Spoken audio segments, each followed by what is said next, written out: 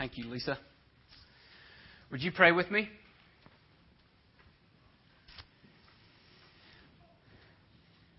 Father, Son, and Holy Spirit, even as we have just seen and heard, your kindness and generosity to us is unfailing, is rich, is saving. So God, as we continue to worship now through your word, pray that we would see you exalted in Scripture, and that we would behold your wonder and glory, your richness, and your love for sinners. Bless the preaching and the hearing of your word, that it would be good for our souls. Bring light into the darkness. We ask in Jesus' name. Amen. If you'll turn with me to Exodus chapter 20. I'm going to get that away from my mouth. Exodus chapter 20, being verse 15.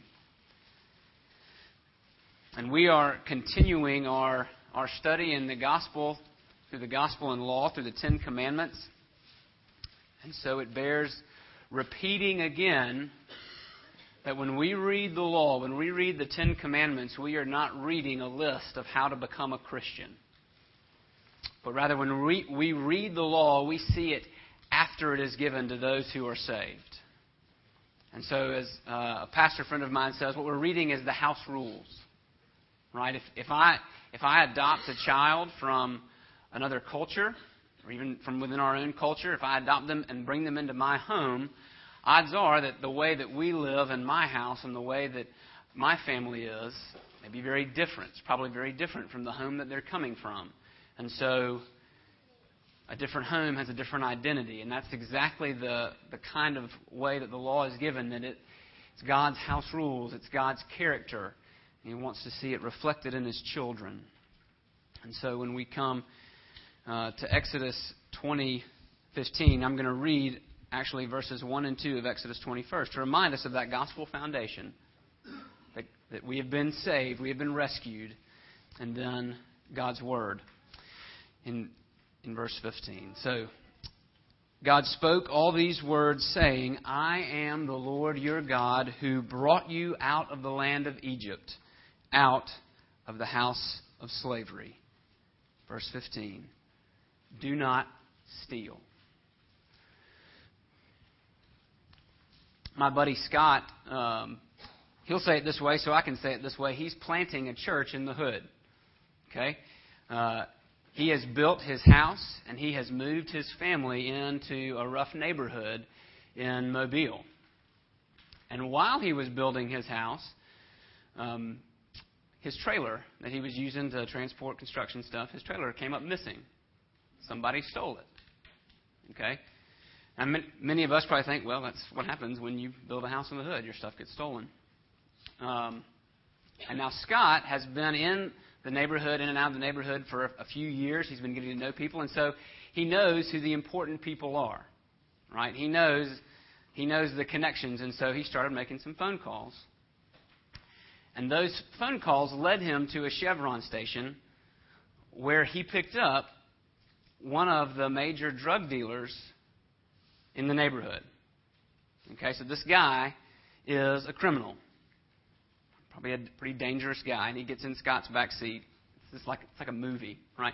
So he gets in Scott's back seat and he says, all right, let's go for a ride. You want to plant a church in the hood?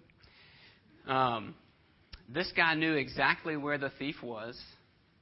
He took Scott straight to his house and pointed out his trailer and said, I want you to go tell that guy. We'll call the dealer, we'll call him Bob, and we'll call the thief Tim.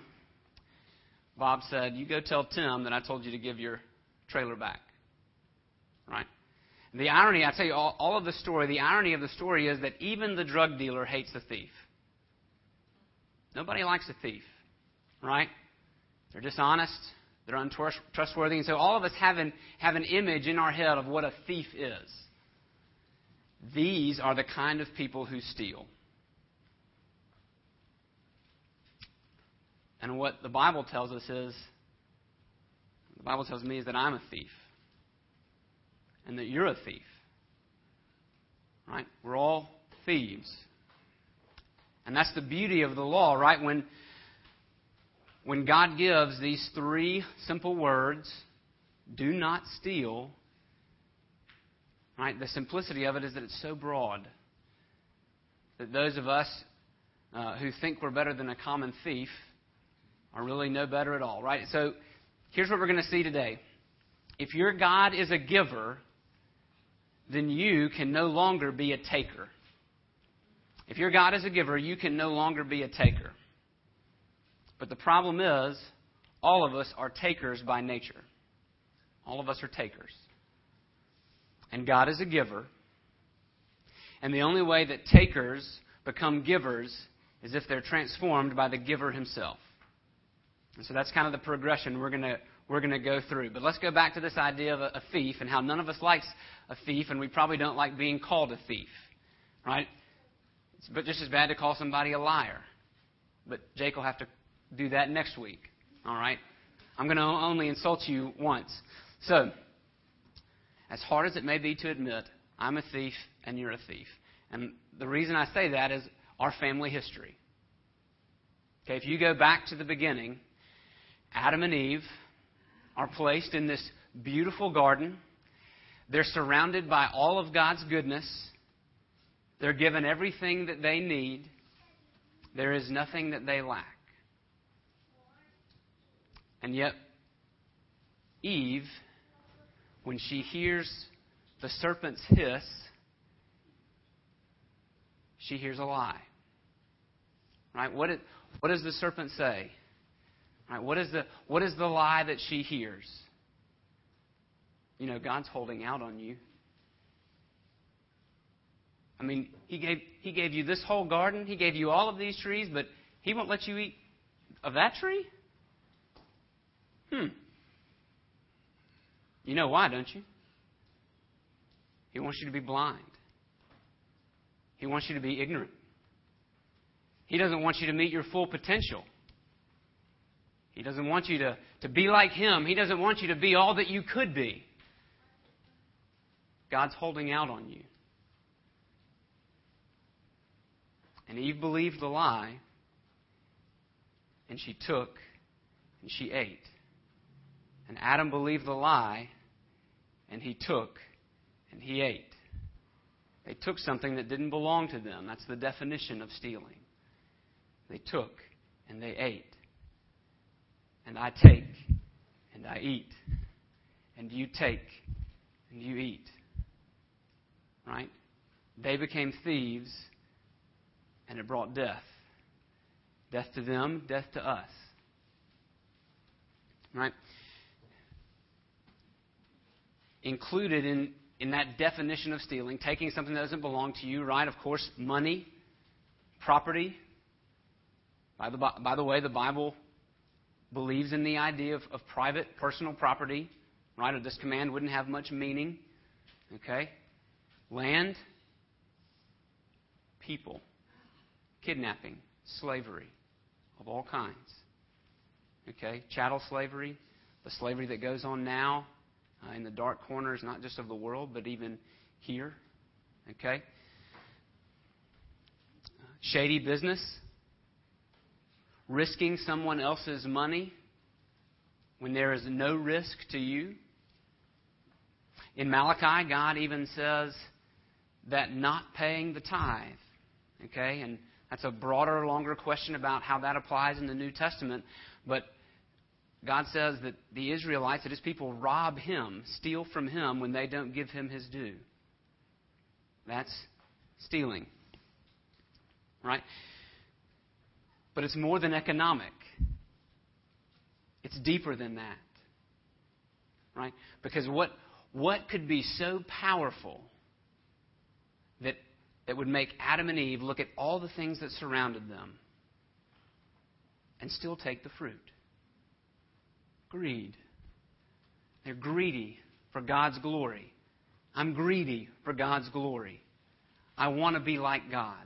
Right? I believe that God, the lie that I believe and the lie that you believe is that I deserve something that God has not given me. So I take it. So I steal it.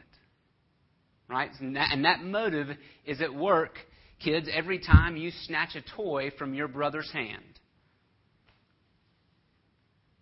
Every time you make a bad deal with your sister so that you can get her clothes and wear her stuff and never give it back. Right? Something as small, even borrowing something and then not returning it, acting like it's yours. I've already had to apologize to Jake twice for 2 books that I borrowed and pretended like they were mine. Okay? I told you I was a thief. Every time you cheat on a test, right? You are stealing a score that doesn't belong to you by trying to steal knowledge that you don't have. Businessmen, every time you oversell yourself or your product. Every time you steal a person's reputation or good name by slander and gossip and backbiting and backstabbing. Every time you steal a person's heart through manipulation. Right? Every time you take advantage of someone else for your own benefit. Every time you goof off at work, getting paid to do more work than you're actually doing. A book came out a few years ago revealing that Americans, the amount of time we actually spend at work versus doing other things, Facebook, etc., we actually translates into a 4-day work week when we get paid for a 5. Okay? We're stealing money from our bosses. Or if you're an employer, right, not paying your employees what they're worth. Every time you steal God's glory for yourself, either by pretending that you can be God, by doing it on your own, or, this is particularly poignant for elders and pastors, by pretending that you're the Savior and that you can fix it. We're thieves. I worked with a guy in college. We worked on the road, and so that meant we ate in a lot of restaurants and we stayed in a lot of hotels. And I don't know that you would say he was a kleptomaniac, but he stole an awful lot. Not from any of us on the crew, but if, for instance, if he liked the pillow he'd slept on that night in the hotel, he'd just take it and throw it in the van. And I would say, "Hey, dude, what's the deal?" And he'd say, "Oh, man, that's a big company. They're not going to notice one pillow missing." All right, that's how we justify the sin when it's us. And it's not stealing, right? Holiday Inn Express is a big company. They don't miss pillows. They've got storerooms with thousands of pillows, and it's be fine. Right? No, that's stealing. I really need to say this just so that the truth will get out there. I really need to say this about this person. No, that's stealing. That's robbing them of their reputation and name. So, we cannot escape the indictment of the law. That we are thieves. We are thieves. Right? That image of the thief that you've probably formed in your head of the guy who took Scott's trailer, hopefully when you read the law begins to look a lot more like you and me. Okay? And by contrast, right, God is a giver.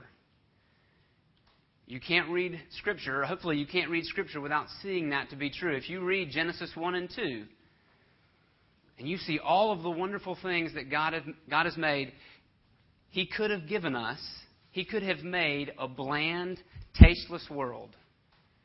You know, steak doesn't have to taste like steak.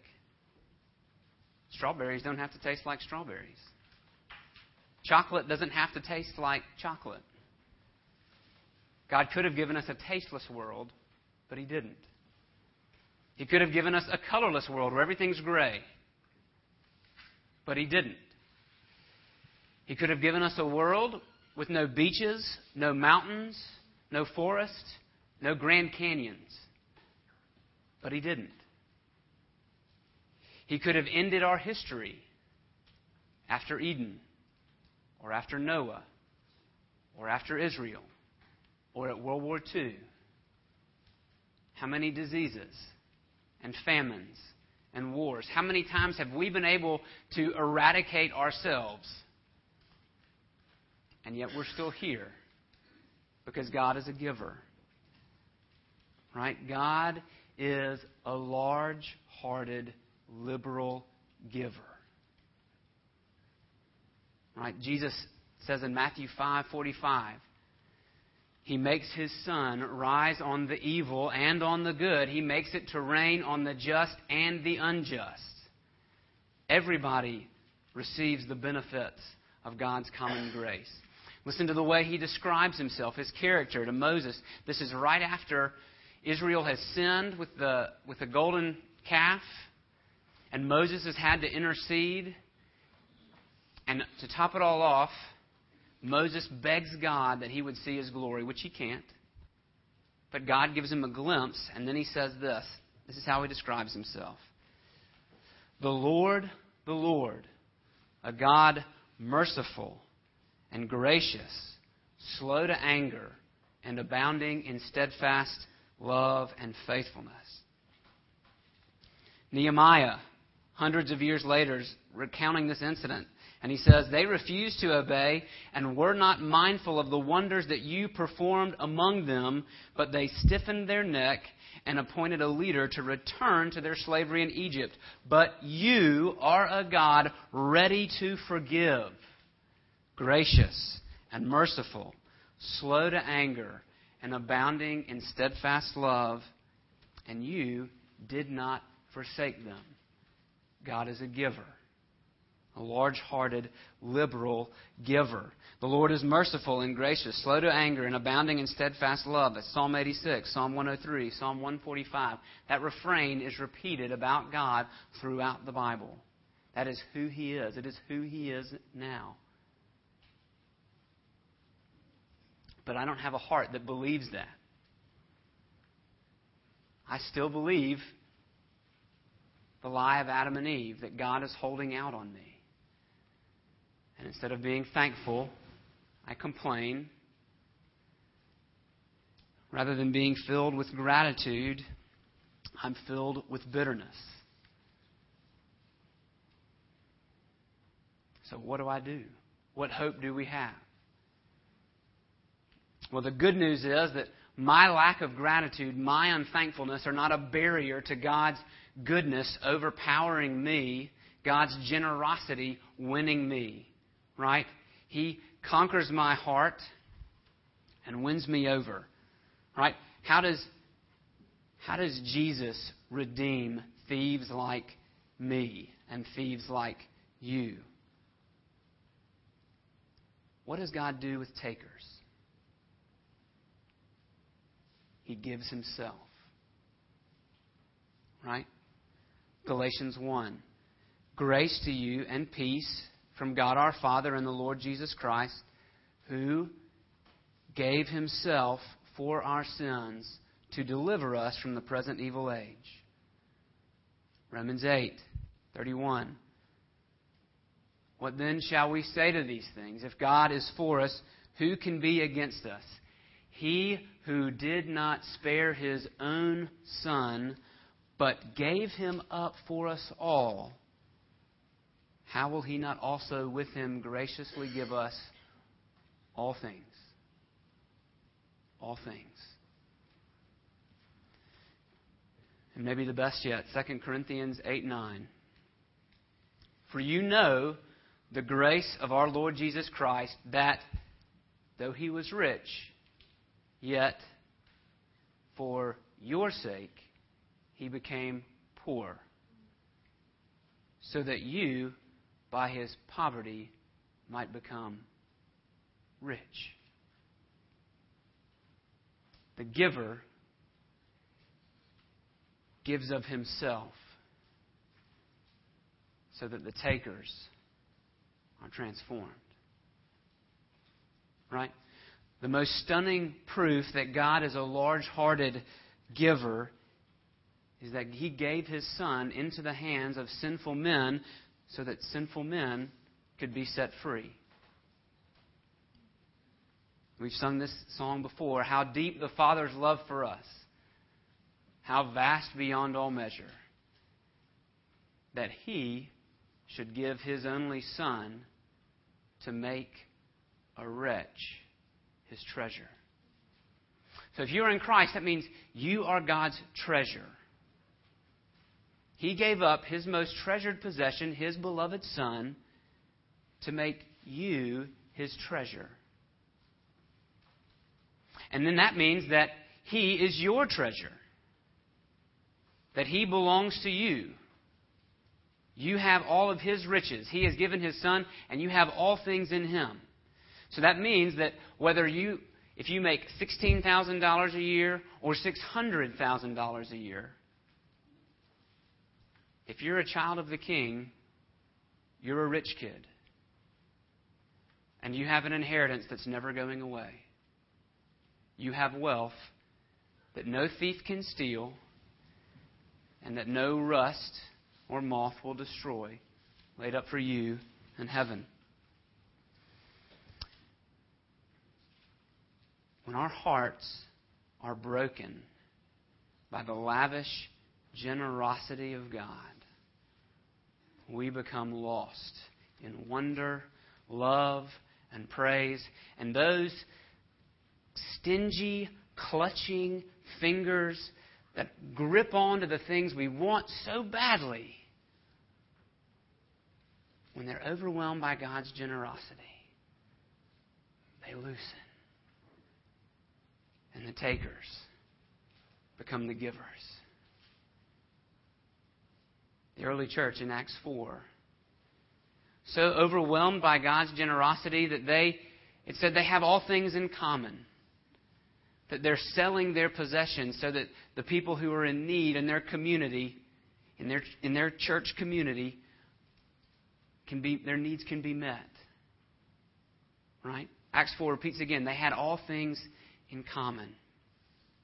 Paul tells the Ephesian church in chapter 4, verse 28, let the thief no longer steal, rather let him labor, doing good work with his hands, so that he may have something to give to anyone who is in need. What Paul is saying is that in the family of God, in the church, when we are transformed by the gospel, what we used to do, right, the person who steals, it's time to put that away. And stealing, taking, becomes giving. Thieving is transformed into generosity through work. The takers become the givers by the grace of God. So there was a man. He was a poor man working for a landowner, working out in the field. And as he was digging in the soft earth, you know how it is when you're digging and all of a sudden the shovel just stops and kind of kicks back on you. What happened? It sounded like he hit metal. What in the world could that be? So he keeps digging.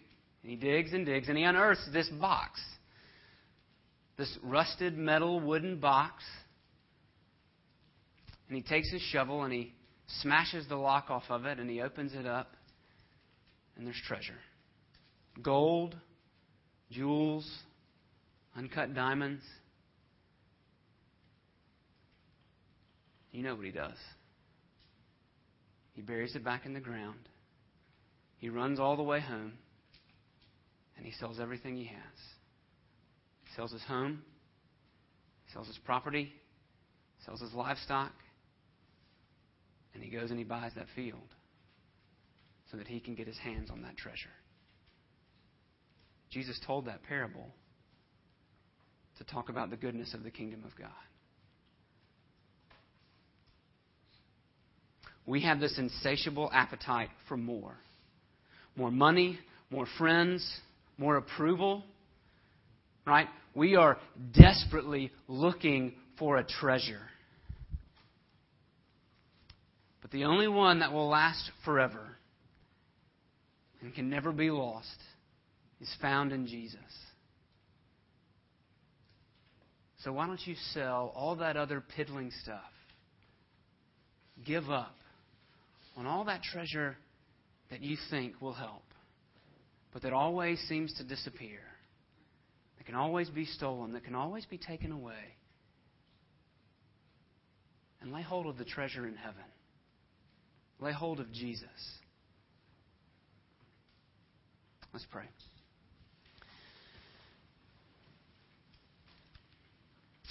Father, we praise you